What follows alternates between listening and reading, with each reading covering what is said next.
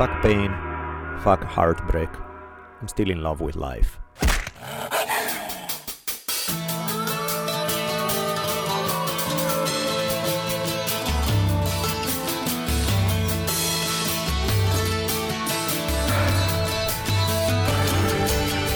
From the multicultural headquarters of the future capital of the free-thinking states of America known as Los Angeles, this is the Drunken Taoist Podcast.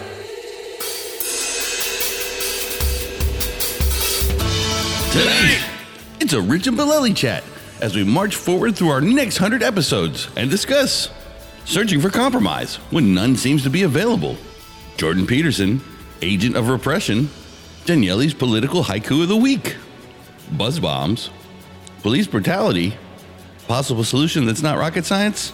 How about we all be decent to each other? Here we go.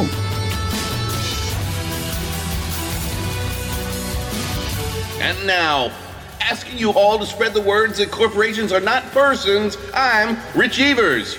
And my partner in crime, the savage philosopher and middle finger of the gods, Daniele Bolelli, as we invite you to lower the lights, batten down the hatches, and prepare to open your mind. For the Drunken Taoist Podcast begins now. Welcome back, everybody, to another fine episode of the Drunken Taoist Podcast, episode 201, on a sunny day, but not too hot yet, here in Ojai, across from me, in dappled light. Daniele Bolelli, showing that strong right arm. Yes, indeed. Lots of practice. We never have to redo the introduction, and somehow we are on our third take today. You should hear the other ones. So, let's try to keep it real simple and to the point. Who should we thank for the kindness of keeping us in business? We say thank you to Sure Design T-shirts. Thank you. They have these incredibly beautiful T-shirts that I love dearly, and I'm wearing one right now. That's a super classic Our right there. buddy Christopher Ryan for his Sex at Dawn book. If you guys want to check out Sure Design T-shirts, there's a link in the episode notes. We are also going to say thank you to grasslandbeef.com. Definitely thank you. Which reminds me, there's some of your order in my freezer right now, so let's make sure you pick it up and you get to cook. What do you think you make out of that? London broil, I'm going to make some kind of delicious beef stew, but then the buffalo bones will be along shortly as well, so it's getting exciting. I like it. Thank you to zebraathletics.com. I get to start using my homemade dojo a whole lot more thanks to that. There are these beautiful mats in my garage that allow me to have friends visit, train with them. I dig it. If you want your own homemade gym, that's a good first stop, zebraathletics.com. Thank you also to the folks who keep the drunk in the Drunken Taoist. We got Cellars and MateraWines.com. Both of them make such sweet tasting wine. Yeah, and Matera made that good vaccine too. They should be proud of that. I think we may be mixing brands a little bit there. Did I get that one wrong? Yes, I'm afraid that maybe. Sorry about that. We also say thank you to some people. Let's start with the nice folks who have been parting with their hard-earned money to support us. Let the pottering begin. So we say thank you to Big Cartel Online Shop, Diane Lynch, Jim D'Amico, Thomas Hoffman, Samuele Rudelli, Froggy Style Production, Stephen Rados, Alpha Farrell, Rob Sheehan, Aaron Weisner, Lane Raper, Yanni Linnima, Luis Pesquera, Jesse Rantakangas, Christopher Parcel, Austin Stilwell, and Clayton Payne. What an impressive list. Anyone would be proud to have that many fine folks on their side. You are beautiful human beings. We thank you deeply. And for those of you guys listening, if you want to join this brave band of heroes, paypal.me/D Bolelli. Again, paypal.me/the letter D and my last name Bolelli. And of course, another way of supporting us, if you order from Amazon, it would be sweet if you go through dbamazing.com. That will automatically credit some of your purchases to our account. That would be sweet. Kiva.org. Come join us anytime at Team Drunken Taoist. $175,000 in loans from you fine folks out there. Loan, get paid back, loan again. Kiva.org. Beautiful. With that in mind, let's get rolling. Showtime.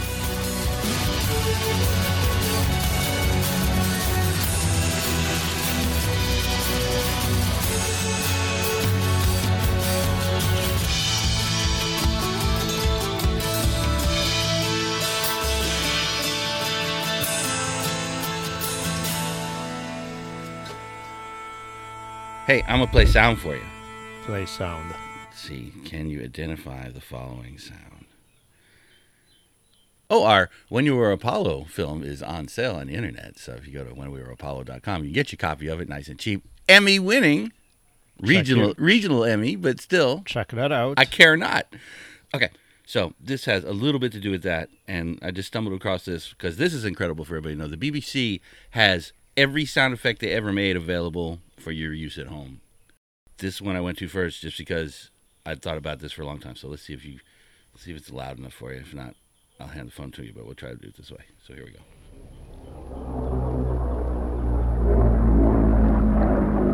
Airplane taking off.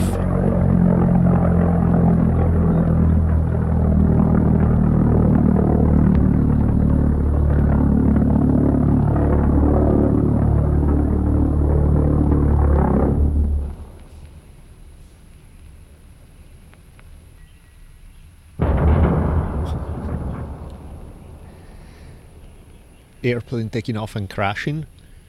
That is the sound you would hear standing in your farmland outside of London as the V-1 buzz bombs came flying over. Oh, that would be unpleasant. And they killed 7,000 people with those things.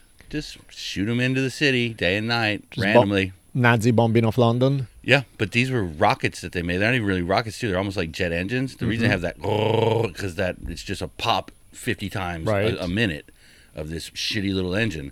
But they managed through like magnetics and gyroscopes to get them pretty damn accurate. And, you know, you hit within a kilometer, you're going to fuck people up. But yeah. Just the thought that that's the sound, like if you're in the countryside of it, coming over you, and then when it cuts, it's reached its point and it just plummets. I did an episode on the Blackout Ripper. I did an episode on like World War II London during the bombing. I remember that one. Let's sprinkle a serial killer on top of it. Of course, to what a spice perfect it up. opportunity. Yes, Wait, exactly. that body wasn't blown up. That body was cut in half. Yeah, that's the one. That was a trippy one, for sure. It just was that's all the dudes that built the rockets. That's them. Yeah. That was their department. That's what they were doing. And the V2 was well on its way. Right. If he had it a year earlier, who knows what could have happened. If only they figured it out earlier, right? So many things. There's always those small little things. Like if he'd moved his tanks to Normandy. If he had, but just the thought of creating this thing for one purpose, to just shoot into a city full of people. Yeah. Well, actually, and it goes on to this day. That brings up an interesting point. So, so many discussions, political or otherwise. I mean, since you bring up war, and in this case, the very concept of just murdering a whole lot of people in war. Yeah. One of the issues that I have with the very prevailing mentality, made only more prevailing by internet, is the we versus them approach, right? And the we versus them approach is very understandable because sometimes there are people who decide to take a stance that really is the opposite of everything you find tasteful or human or desirable or anything else. And one of the issues with this is that, yes, there are some ideologies that are flat out obnoxious beyond anything else. There are things that are terrible. And World War II proves that clearly there are cases where, unfortunately, the only language that's going to be understood is through warfare. However, for the overwhelming majority of cases, the problem with the we versus them mentality is that we live through this illusion that we can just wipe them, whoever them is, the other guys, the bad guys, we can just wipe them all out so that the good guys will inherit the world. And moral questions aside, because, genocide is always slightly morally troubling, there's also the realism standpoint. Is you're not going to pull it off. It's just not going to happen. You're not going to magically eliminate all the people who have this ideology that you find absolutely awful. And so to me, it's essential to figure out ways to... And again, given some limits, obviously, because if somebody's like, I want to kill everybody with dark skin, well, there's not a whole lot of mediation that can take place there. But short of the more extreme cases, it's really important to figure out way to mediate between the us and them. And it's not out of being nice guy or we should all sit around the fire and hug each other while singing Kumbaya kind of thing. It's not for moral purposes. It's for purely practical purposes because these people are not going to go away. And so the only way that anything gets done, the only way that you don't spend your time at each other's throat from here to forever is that both sides get something they want. Both sides figure out that there's some aspect of compromise that they can live with. Because otherwise we're all fucked, right? Otherwise it's just this constant, never-ending conflict that, like, if you look at the current political situation in US, for example, that's just an example because you can really pick pretty much any other topic in this regard. You have this kind of ideological stances where people are like, I am not going to compromise with those bastards. And I'm like, sure, I agree. I don't like people who say A, B, and C. However, you taking this noble stance of saying I'm not going to compromise with doesn't necessarily solve it either. So the issue is, what can I give you? Not to be nice and then get taken advantage of, which seem to be like the standard. It's more like, what can I give you so that I get this other thing that I want? Straight up trade. You know what I mean? It's just straight up, you lose some, you win some, but you find something that works. So it's like, okay, you are 100% against abortion.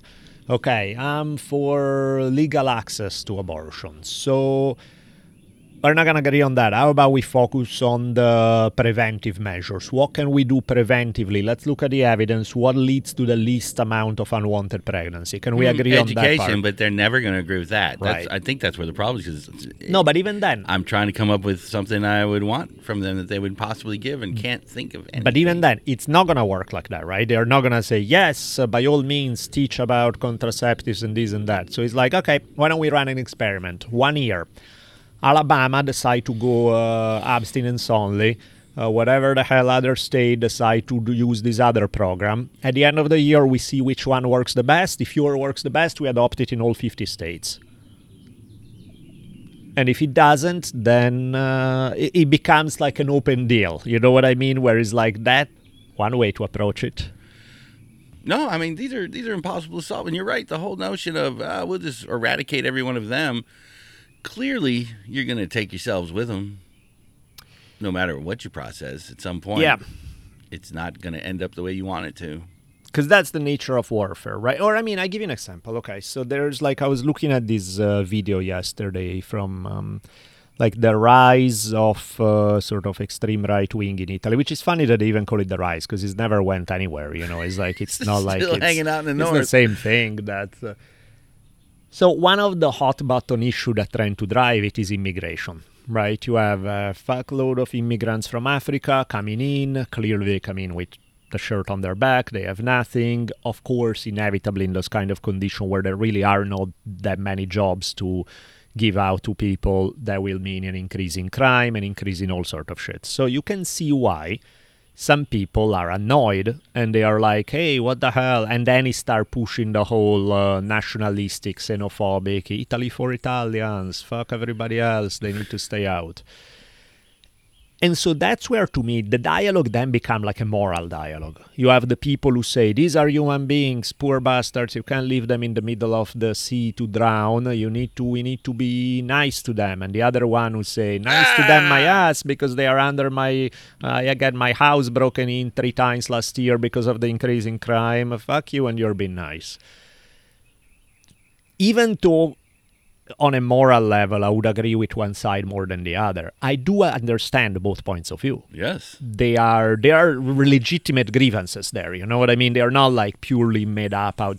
So the question then becomes, okay, practically, your main issue is you don't want your house broken into, correct? That's what bugs you?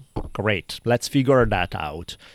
The other guy's main issue is we should be more welcoming and take people in and help them out in this kind of humanitarian crisis. Fair. Is there a way to deliver both? If you can deliver both, if you can come up with a plan, boom, you got it made. If you are the welcoming guy, you just took the wind out of the sail of the more hardcore xenophobic one, because then people don't have reasons to complain as much. You're going to have the few hardcore racists who are but they don't have anymore that kind of popular support of people who are not hardcore racist but are pissed off of having their houses broken into. And if you are the ones who only care about their houses broken into, then it doesn't really bother you that much. It's like, oh, wait, we can be... you can pat yourself on the back and feeling humanitarian, like, oh, I can do that if it doesn't hurt me. Yeah, and my TV didn't get stolen 3 times. Exactly. So at that point, then it becomes a practical issue. It's like, can you come up with a practical plan to deliver that shit or not? It's not an ideological one. It's a very, very practical kind of thing. And practical means it needs to deliver results. If it doesn't deliver a result, it's not the right plan, and you're being welcoming is sweet, but it's not working. Homeless crisis in United States, right? Same thing. Most people are not, I want to go out and burn homeless camps. However, most people are also pissed off if they have to go through, take their kids to school and they have to go through rows of people who are ultra drunk, throwing shit at them and so on. They're not happy about that either. Yeah. It seems every underpass in LA has homeless tents under it now. Right. So again, that is not... And then you get these never-ending dialogues of people screaming at each other in terms that are purely, you have no heart, you hate these poor people who have mental health issues or stuff. Or... no, you are an absolute asshole because in the name of your being nice to them, you're making everybody miserable in the neighborhood. Those are dumb discussions. It's like, can you come up with a plan to make it work or not? Can you show me evidence that if we do it small scale in this one place, it can be applied to the greater LA? Because, you don't have to do a $3 billion plan for the entire city. You can start small, see if that delivers some results. If it does, okay, take it to the next circle and expand it. Well, apparently we have 11 billion that we're going to set loose. And hopefully it works. I think we have to get the mental health facilities. That's more than anything. Yep.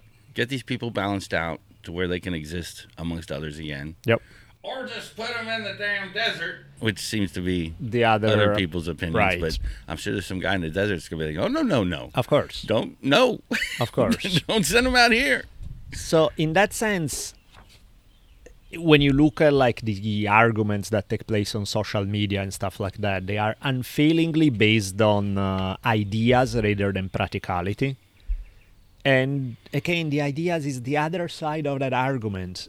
It's never going to go away unless you can give them something that they feel like, oh, okay, that sort of take care of my grievance. And I think that problem of not addressing people's grievances is precisely what leads to the growth of horrendous historical phenomenon. It's like, why do the Nazis show up? Suddenly every other German was a hardcore anti-Semitic son of a bitch who wanted to wipe out an entire population kind of thing. Most likely not. They've been hanging out together for centuries. So you're going to have some of that, but you're going to have most of the people who are pissed off with the Treaty of Versailles or the fact that their economy got shattered following World War I. Yep. Okay, so address that part. So then the Nazis don't have all that damn support. They don't grow into the beast they grow into. Same thing is like people who always point out the evils of communism. It's like, yeah, if you look at the history of communism, there's a lot of shit. But the question you're not asking is, why did that stuff become popular or gain power? It's because the previous system also sucked really, really, really bad. You mean it wasn't fun living under the royalty of the Yeah, Russians? under the Tsar and all of that, or being a serf on... Yeah, it's kind of like... Dude, you cannot just tell me those guys are bad guys. Yeah, I got it. But what's your alternative that works? Addressing the very thing that make those guys that you consider bad guys be popular. Because if you don't address that, it's the classic American thing of like, in order to fight communism, we're going to prop up fascist dictatorships because that's so much better. It's like, no, it's not. It sucks. You're not really solving any... It becomes this context, exactly, this long-standing attempt at genocide that doesn't really work. So that's kind of my... I don't know what the deal is in terms of... Because, of course, saying it and being able to do it are two different things, right? Yeah. And if you have groups who are completely unwilling to compromise, if you are the one who's unwilling... Now, the problem is, sometimes it's tricky to figure out even then why somebody unwilling to compromise. Because usually most people would rather get something they want than nothing they want. So if your being unwilling to compromise lead to you getting nothing, well, eventually there's a bit of incentive to decide, oh, maybe I can compromise a little bit, you know? I think we've gone too far. We're at the point where any win for the other side is a loss for me. Right. No matter what. No matter how tiny. Even if you get your win. Well, what if they pull a fast one on me and I don't get my win? There's no trust. There's not trust even to pass anything. Right. And look at all these state houses passing these draconian election rules. That Yeah, can you imagine that in the Senate? You think No, it's ridiculous. in the days of Jimmy Carter, would anybody have dreamed putting these caveats out where you can't give somebody water while they stand? I mean, it's just No, it's the level of insanity. I think is blossoming. Yeah, no, you're absolutely right. I think in some way it would be better off without the political party game. You get, knowing the average person, if you get The Rock and Keanu Reeves on a ticket with not attached to a party, they are the figurehead kings of the country or president or whatever you want. And then they surround themselves with a bunch of experts and get the nerds to talk to each other and compromise on practical things to make it work. That would be 100 times better than the bullshit political dialogue that takes place. Can you imagine? No, it needs to go. Yeah. On that note, I created a political haiku that is going to make me very popular. I love a haiku. Let it rip. It goes, many left-wingers bug me. Most right-wingers are much worse. I don't like centrists either. So on that happy note... That's an excellent one. I think I feel about political ideologies the way Bruce Lee felt about martial art styles, which is, it's the classic theme of obviously some are better than others. I'm not saying my approach, what I'm saying with the above was not, it's all the same. All ideologies are equally shitty. No, they aren't. Some are... Especially shitty. Beyond, to the 10th power, and some are less than desirable. But the problem is that even the best, take the best ideology in the world, whatever that is to you, nothing has all the answers. Nothing has all... You cannot fix everything within what you find within those boundaries. And so the problem is that if you become too identified with an ideology, you become dogmatic. Now, I'm a big fan, in light of what we were just saying about solutions are more important than anything else, I'm a big fan of taking from any source whatsoever as long as it works. If it delivers the results, I don't care where it comes from, which is kind of the idea of the MMA, right? Back in 93, you have the different styles, like judo is the way, no, fuck you, karate, no, it's kung fu. And then you realize, hey, there's actually a couple of moves good in that style. That style kind of sucks, but it has one good thing. That one is actually mostly good. We'll take 50% of that. You mix it up, and that's how it works. What's so fucking hard about doing that with religion, with politics, with everything in life, you know? And unfortunately, I think we know the answer because it's something we have been hammering on, which is people build their ideology. Why do they become attached to ideology? Because it makes you feel safe in a very uncertain world, that these are these fixed answers. You don't have to have nuance. No thinking required. No thinking required. You don't have to adapt it to the context, which is hard work. Don't have to admit you're wrong on occasion. Nada. Oh, you just boy. follow the... That all sounds great. But that's the problem, that by nature, ideologies are too inflexible to do that. And so that's why, to me, the entire political spectrum, but we could say the same thing about religions, we could say the same thing about any aspect in which ideology plays a role, is screwed up. Because it's like, take the best part of that equation, it's still not satisfying to me. It's better than the alternatives, but it's not great. But of course, in that process, when you play that game of I don't identify with any of them, the immediate response is that you're absolutely hated by every single one of them. Yeah. Whereas when you pick a side, you have at least 30% of people who are on your side. But if you're on a side and you think, hey, that thing those guys just said might not be that bad. What? Exactly. That's exactly the point. Can't possibly have that. Precisely. Maybe we've been going about this all wrong. Maybe we need to reverse engineer the society we would hope for. But what would that be? What do you think that would look like? Everybody taken care of, nobody starving in the streets. Yeah. I mean, they're not major list. I'm not saying everybody gets a McMansion because I think McMansions are part of the problem. Right. But healthcare, number one. What a fucking embarrassment. Yeah. Why should anybody have to worry about? You think? To me, Yeah, a that's pride of a society Yeah. would be that all our people are healthy, and if anybody gets sick, we take care of them. Yep. That seems pretty basic. If you are a civilized society, that's kind of step one. Step pretty one, much. because look what that relieves. Yeah. First, just straight out pain Yep. and suffering. Yep. I didn't go get my toe fixed because I didn't have no insurance, so they had to cut my leg off, which ended up costing $80,000 instead of a Yep. $700 trip to the lab and Pretty could've been much. fixed. Middlemen are a terrible problem. Yep. These guys that are always glomming on and taking a chunk out of everything, privatizing prisons, schools, all of it, insanity. How do we allow that? Oh, also a guy can have his fucking McMansion. It all comes back to one guy or a group of people skimming huge chunks of what should just be spread around properly. Did you see the comparison of a white family and a black family as far as money's concerned? No. The average for America, a white family, $182,000. What do you think a black family is? Wait, what? Like $182,000 would be like the mean. Nah, there's no way in the world.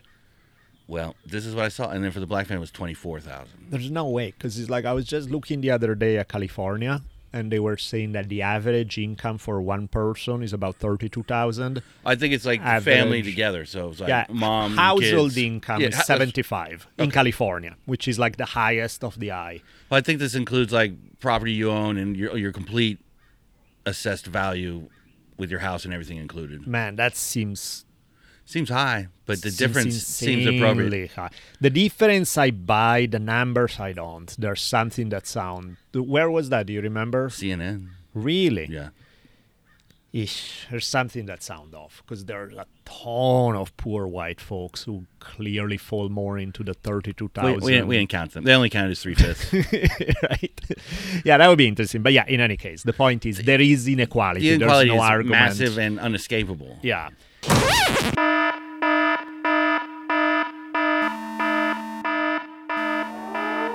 So I went back to the CNN website to see exactly what the article says, and it was from June 1st. It was called U.S. Black-White Inequality, Unequal Fortunes. It was by Tammy Luby, if you want to check it out. And it was saying the median net worth for households was $188,000 for whites and $24,000 for blacks. So just to clarify a little bit. It's fascinating. Do you remember, you ever listened to that from long ago, that Dan Carlin series about the fall of the Roman Republic? Yes, we check off every box. It was fascinating because, you go through episode initially where he's showing you how the same problem come up over and over again. That, Yep. back in ancient Rome, you had an increased concentration of wealth in the Yep. hands of a few. Overextending our military. Yeah, greater numbers of really poor people willing at that point to do anything, so greater number of demagogues emerging to run, recruit a bunch of desperate people to kind of propel them into power. And the whole thing is absolutely obvious where it's heading, in the sense that this is not just bad for the people who are getting screwed over. This is also bad for the ultra-wealthy accumulating greater and greater properties, because the social instability will bring the whole game down. Yeah, your security will bail on you at some point. And time again, you see those folks not caring, just wanting to make that even more extreme, to accumulate even more, despite the fact that it's plainly clear that in doing so they are heading toward the precipice and things is going to go down to shit. Yep. For everybody, including them. And so it's kind of like, are you really that stupid? It's like, do you not see that maybe having a population that's a little happier, that's a little more bread in their belly and more satisfied, that will ensure that you in your privileged position can continue to have it for generations to come, rather than enjoy a big party with the champagne today and then tomorrow it all comes down to shit. I don't know how they can't see it. They have to be blind. And that's or live in a reality that they just, I don't know. I've been up to the golf courses of Camarillo, Right. and there's a different air about those folks up there. They've got it locked down. This is never going to change. We've all got our Teslas and Yeah. our golf course, and they're not looking down the road. They think this paper money is going to last forever. I think that's you're right. I think you're 100% right. The fact that people who are benefiting from a system, even when it's clear to everybody that the system is heading toward the abyss, because the speed of the catastrophe in the making is not fast enough that it forces you to pay attention, because it's not happening from one day to the next, or it's like, oh damn, my house is in danger. It's like it happens over years or decades or even centuries in some cases. Then you don't care. Then you're like, fuck it. They realize a little bit. They already got their walls up. Right. I mean, gated community. My question always is, are you locking people out or are you locking yourself in? Right. And it's not going to hold. Yeah. A good mail truck will go right through the gate. Yeah, I think you've been thinking about Possibly. it. I do think about it because it's insanity. Well, I told you I was up there one time, and you can look down into the valley, and there is a migrant farm worker encampment at the bottom of this giant hill, this giant vista. Yeah. That clearly, how could you look at that every day? How can you watch them? I see them from the freeway every day, bent over from 5:30 in the morning, picking those goddamn strawberries. Yeah. And why, as a society, we wouldn't be willing to pay $1 more for? I mean, especially out here. Folks, you don't want to know this, but fresh strawberries like $2.99 for a big quart all day, every day, because this is where they come from. And I realize shipping them and making them shitty doesn't help at all, but I would happily pay $1 more if it went to help these people have health care, be safe, not have to work so hard, maybe get a fucking break. I mean... Did you ever see the movie Rising Sun?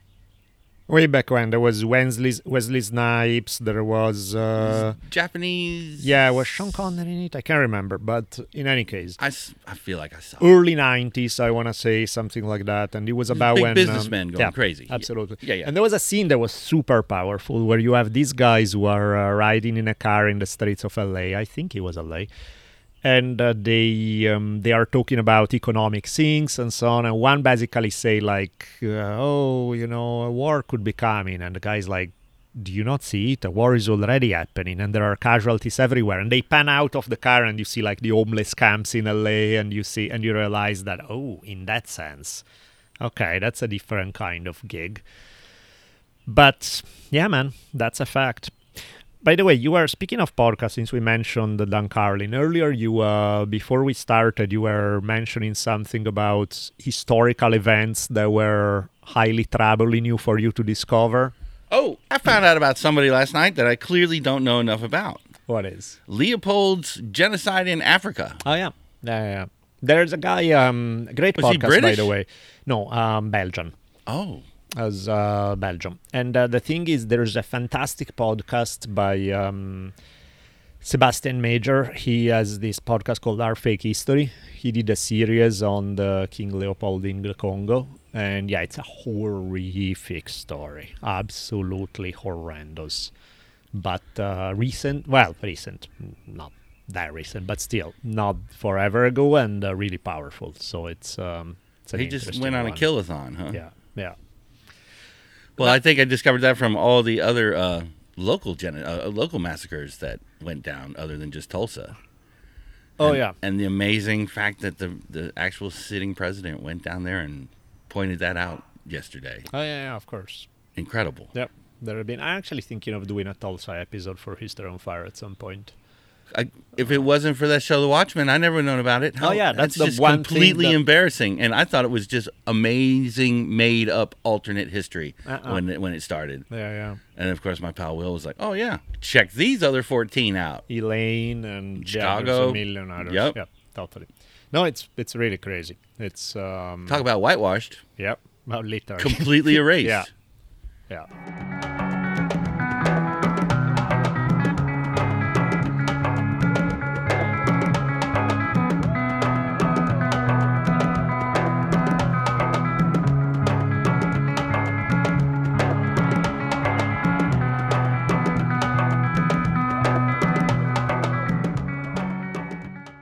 I'll ask you a question. I'm ready. Curious for what you think.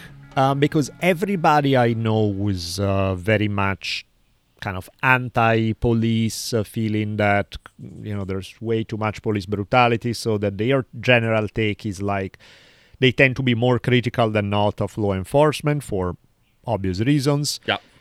They tend to be critical of law enforcement every single instance, and vice versa, the thin blue line kind of guys are defending law enforcement in every case. But not supporting them when it comes to Capitol riots right now. Of course. But yeah, that's a whole different one, right? Just a piece of madness. But I do find it interesting because to me it's like, well, cases are different, at least to me. Maybe but like I give you an example. The whole cop kneeling on somebody's neck for 9 minutes and killing them. Yeah. If you defend that, I don't know what we can say.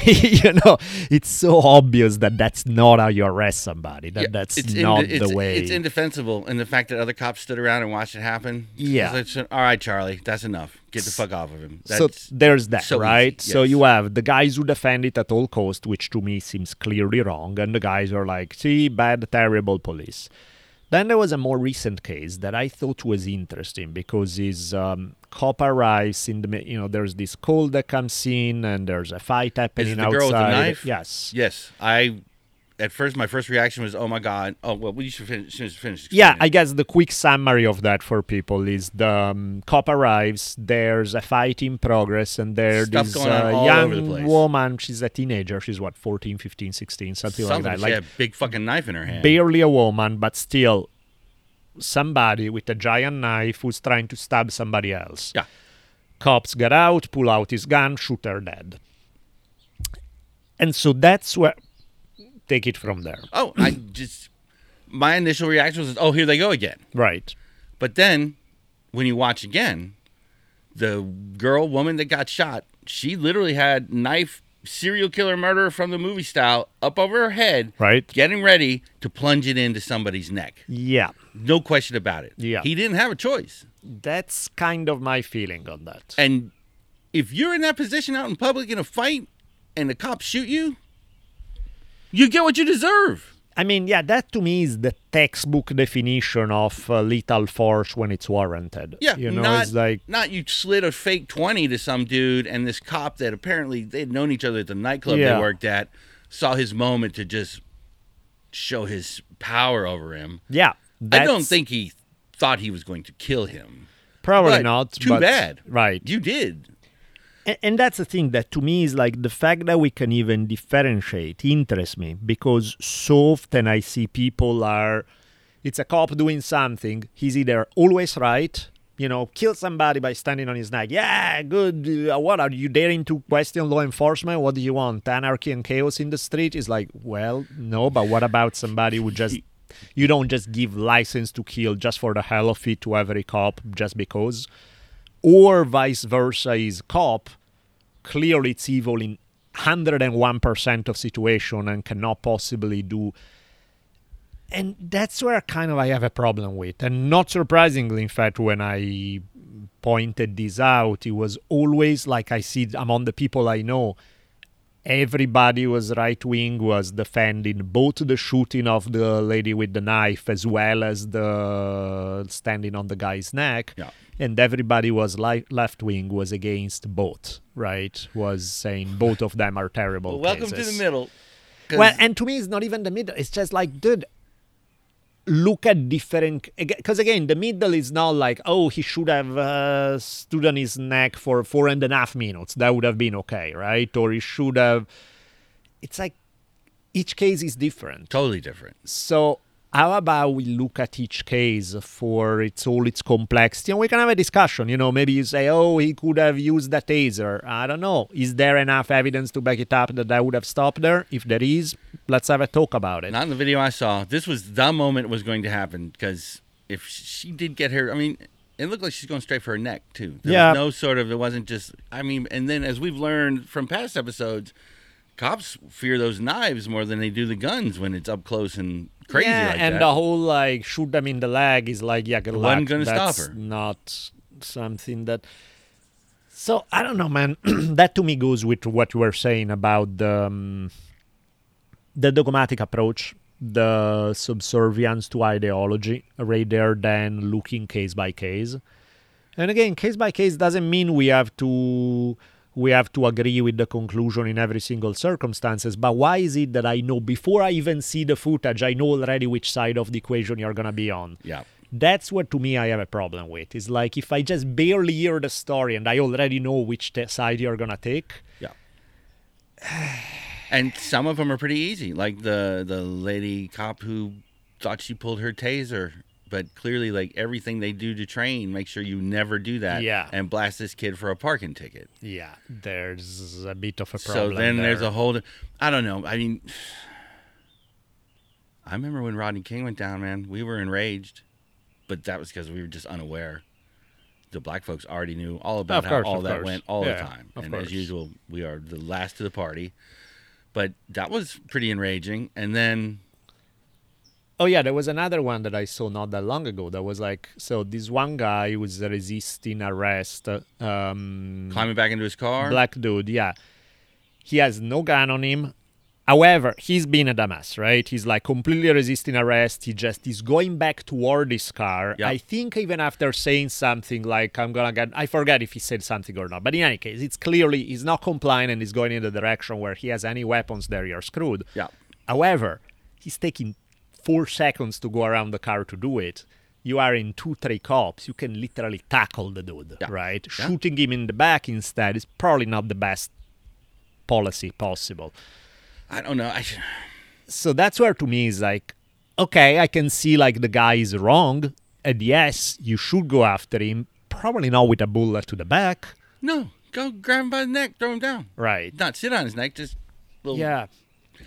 I don't... And everyone will argue, well, in those moments, you don't know, and he could have an atom bomb on him, and just nobody knows. But it's clearly out of control. Yeah. It's clearly quadruple out of control when it comes to black folks. Mm-hmm. And I know the big thing came out during the George Floyd stuff, defund the police, but I think it was just improperly named. Because the idea is perfect. When you got the crazy guy, we had a crazy guy in L.A. jump off a building, Hollywood and Highland, a few days ago. And it was the cops responding, and eventually he just jumped. Now, I don't know if they had time to dispatch mental health folks, but marital issues, suicide attempts, things that there are other don't need the guy with maybe... the siren going off, roaring up. That there's a possibility that a lot of these duties, because they put so much on their shoulders. I'm not saying their job's easy and never would, without question. But it does seem to be, a collection of dudes that get it wrong a lot, kind of like priests, keep showing back up, and they don't get drummed out. That's a problem.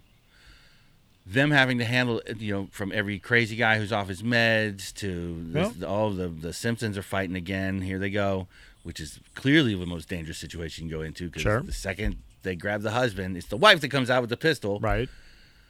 Those things could be handled probably by a different sector of emergency responses. And that just seems like a grand idea. Let's take the pressure off these guys. Let them deal with the harder stuff. Yeah. But then they don't have to waste their day. Oh, man, there's Good Time Charlie stumbling up the road again. He's obviously off his med, screaming at the trees. Yeah, that's where it's interesting, because you get...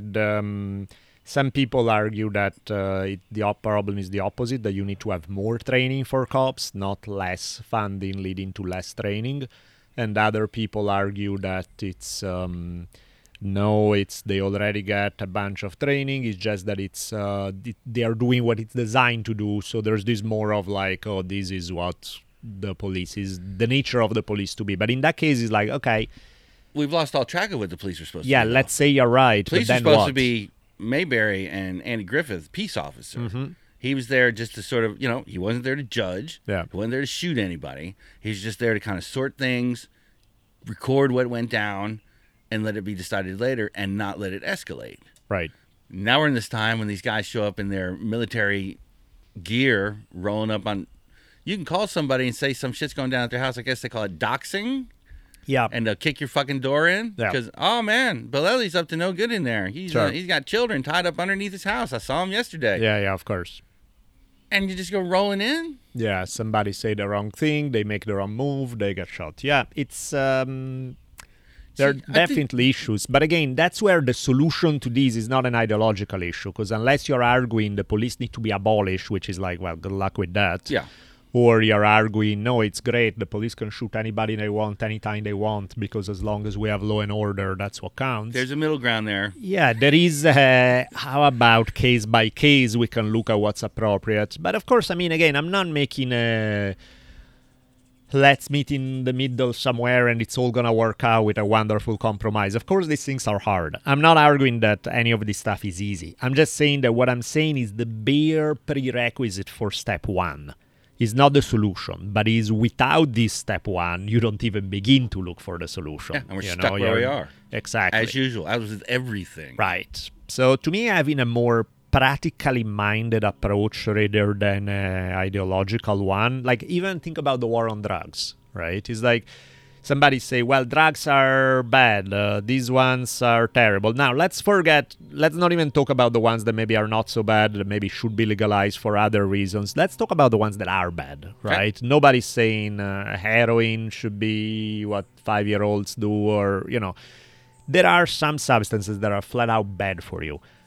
Great. Is prohibition working in terms of getting them off the streets? Not really. So what other approaches can you try? Not because you're pro-drugs, but because you want something that works. Try those things. I always see that, like, I assign papers on these in school, and so many times I see this argument made, and I'm like, you're making purely an ideological one, like drugs are bad, so they should be legal. Take it to the next step. Is it working? Because if it's working, then you got a good argument. If it's not working, what are you saying? Yeah, drugs are bad, so do the thing that's needed to make sure that they are less problematic rather than more. Yeah, and it's the war on drugs that led to the militarization of the police in the first place. Precisely. That's when it went haywire. And, gang violence and things like that, I'm sure weren't pleasant to deal with. No, of course not. But if what they're peddling isn't illegal, so they're not making money off of it, yeah, well, they're not going to be quite as an attractive group to hang out with and sling that shit with their pals. Most definitely. I mean, in the UK, which are the ones that legalized everything? There's a few countries. Portugal has decriminalized heavily. They're probably one of the best examples of it. Holland has some decriminalization. Switzerland has some decriminalization. There are a few. And I'm certain robberies decrease massively when someone can go get the supply they need and don't need to steal your television. You know what I have the hardest time arguing against is because the middle ground guys, like the prohibition guys, are so obviously wrong that you point to Portugal, Switzerland, whatever else, and you say, well, that works so much better. Right. The guys that are troubling to argue with are the ones who take it way more to the other extreme, especially kids who grow up in China and are international students who are like, you get busted with drugs, immediate death penalty. That will take care of the problem. Yeah. And you're like, and then you see their numbers and you're like, okay, I do see that. It is effective to some degree, but is it also, can there be another way that's a little less draconian and authoritarian that still delivers good results? Wow.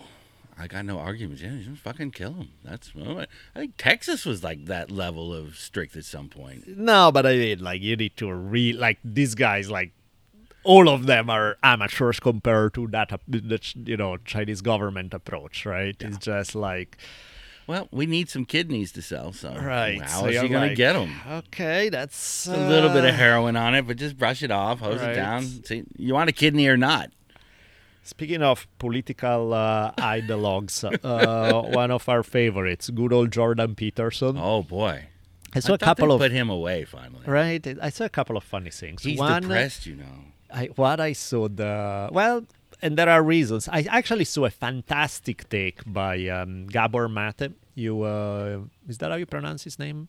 It's Mate with an accent. Gabor Mate, I think. I want to say. I don't know. I don't remember how to pronounce anything. Doesn't matter. But I saw this video clip of Gabor Mate is like notorious. He wrote some books about addiction. He runs this clinic who using ayahuasca to help people out of addiction. But unlike a lot of the foo-foo guys who are just like, yeah, take ayahuasca, it's gonna solve all your problems, he actually has a very clinical approach to it, and he seems to have done phenomenal job from what I hear. Like, I haven't heard a single guy ever telling me that the guy is full of shit or anything. I've seen nice And somebody was asking him about Jordan Peterson. And unlike most people who get into these debates, who, again, they do it in a emotional, ideological response, like, fuck that guy, I don't like him because this and this and that. You just don't want to make your bed.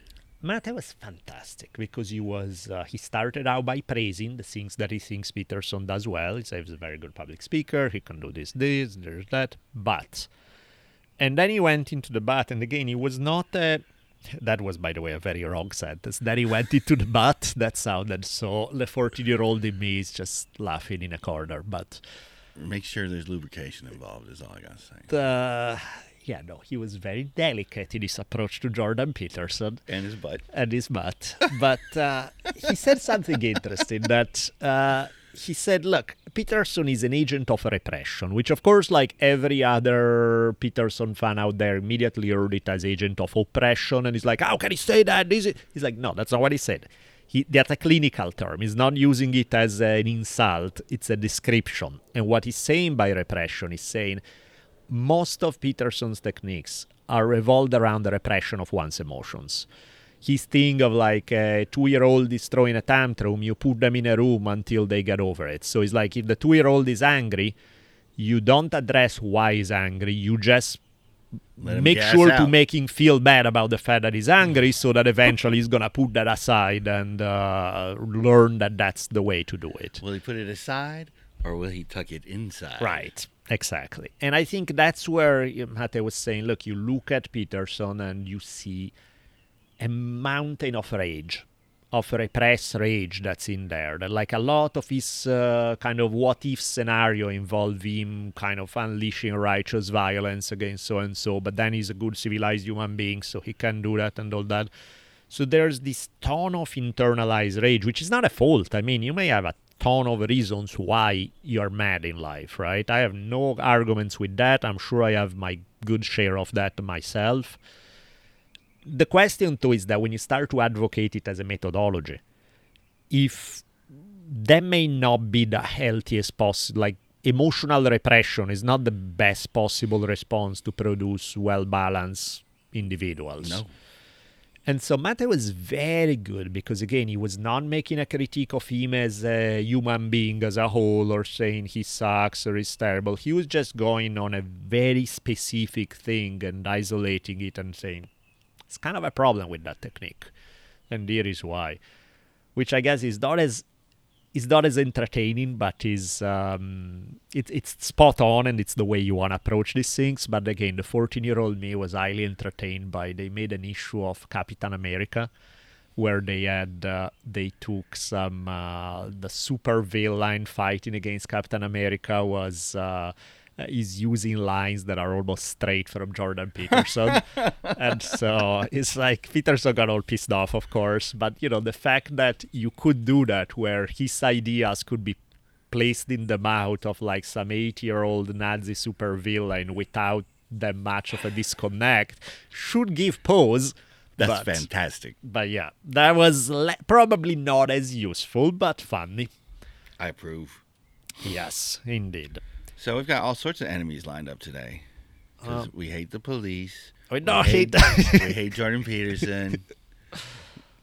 I hope they listen to it appropriately. No, we don't hate the police. Nah, that's exactly. And I hope, like we said, they have a very difficult job. It's a necessary job. Yeah. What would we do without it? There's just got to be ways to, A, take some pressure off of them, and B, go through the herd a little bit to see the problematic folks. Yeah, that's for sure. To me, it's like that's exactly the point. They cover for everybody. There's no records kept on any incidents. Okay, arrests, that's shootings, the ideology. all that shit. Why do we not keep track of any of that? Come on. That's the ideology right there. It's like people who are anti-police, they're so critical of everything about the police that then cops start kind of locking up ranks and defending people who are the very reason why people are anti-police. It's like, why don't you just if you assume that in a civilized society you do need law enforcement, and you do make that argument, then the one thing you want to do the most is to weed out anybody who's abusing that power. Yes. So that if you want to have a good functioning police, there's zero tolerance for abuse of power or anybody doing stuff that's offline, clearly.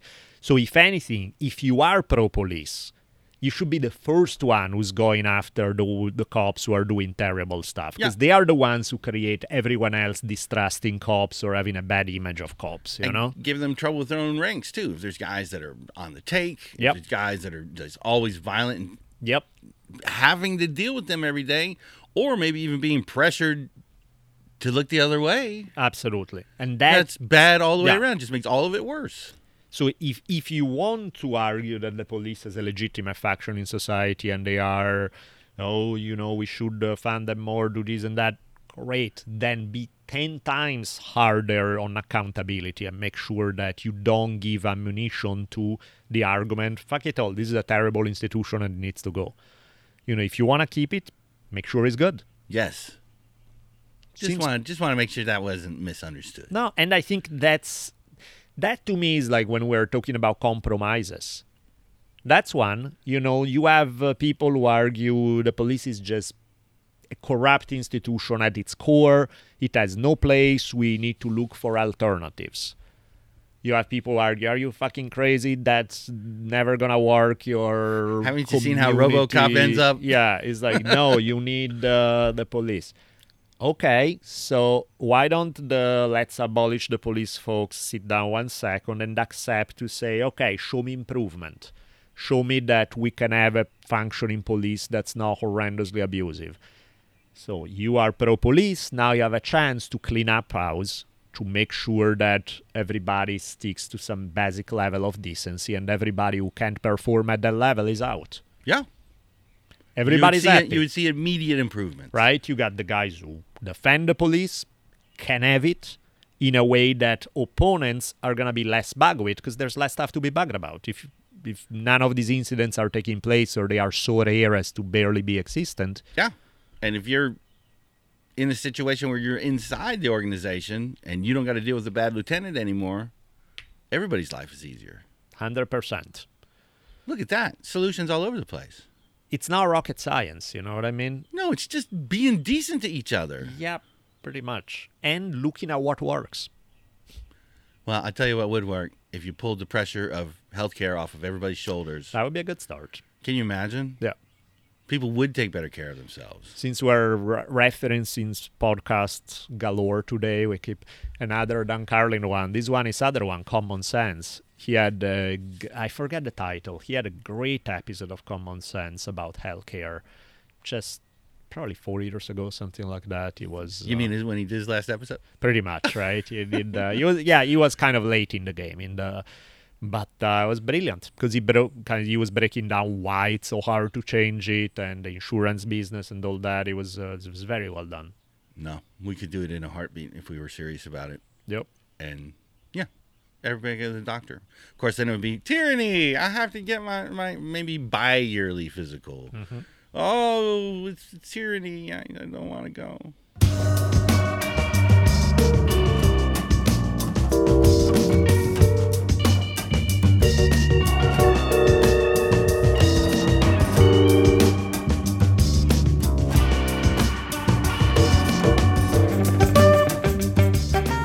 Well, the funky music means one thing. That's the end of another fine episode of the Drunken Dallas podcast. Look at that.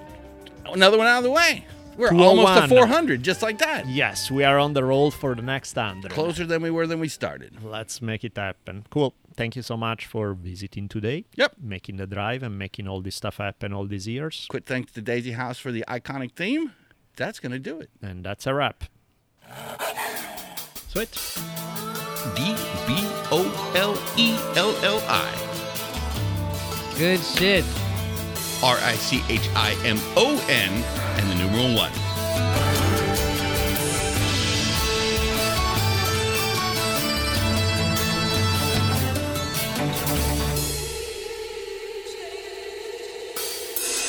And so ends another awesome episode of the Drunken Dallas podcast. Be sure to keep your ears peeled for another mind-expanding episode coming soon. We'll be tweeting you as they come out. You can keep track of Daniele at D Bolelli. That's DBOLELLI. And you can find me on Twitter at Richimon1. RICHIMON and the numeral 1. We'll see y'all soon. Woo!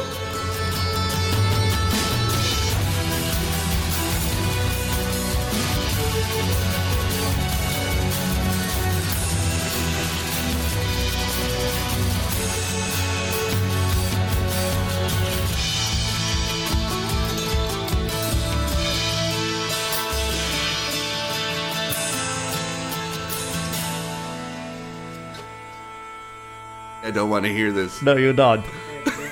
In questo caso le provvidenze di Dio. Duncan showed you the way, yeah? Oh man, isn't that scary to think? Nice. So don't kill people, do that instead. This was great. It's fucking awesome. And I love this conversation. I have nothing against chicken other than the fact that they are ugly and weird and strange. We've been having a great hour here. I completely got lost. Are we doing the outro or the intro? We're outroing. Oh, we're outro. Okay, sorry. So let's continue. Did you ever see the movie Tombstone with Val Kilmer and... Your accent, it just, whatever that movie is you were trying to tell Can me you about. translate for me, please? I believe the word was tombstone. Yeah, that one, exactly. Just as I was saying, Tombstone. Now, most everybody thought... Sorry. We'll do a cut on there. Or not. That was something else. That's maybe too powerful. What do I have to do? One day the rod shall teach you. Get back to work. Funky. Podcasting. It's like radio, but you can cuss. Why? I'm 50 now. Can you fucking believe that? Happy 50. I was melancholy about it for like a good month. But I think I was more worried about dying at 49. So making it to 50. Making the 50 is was, like, fuck it. I think Louis C.K. may be a monster, but he had a great line. There's no candlelight vigils for somebody over 50. He had his chance.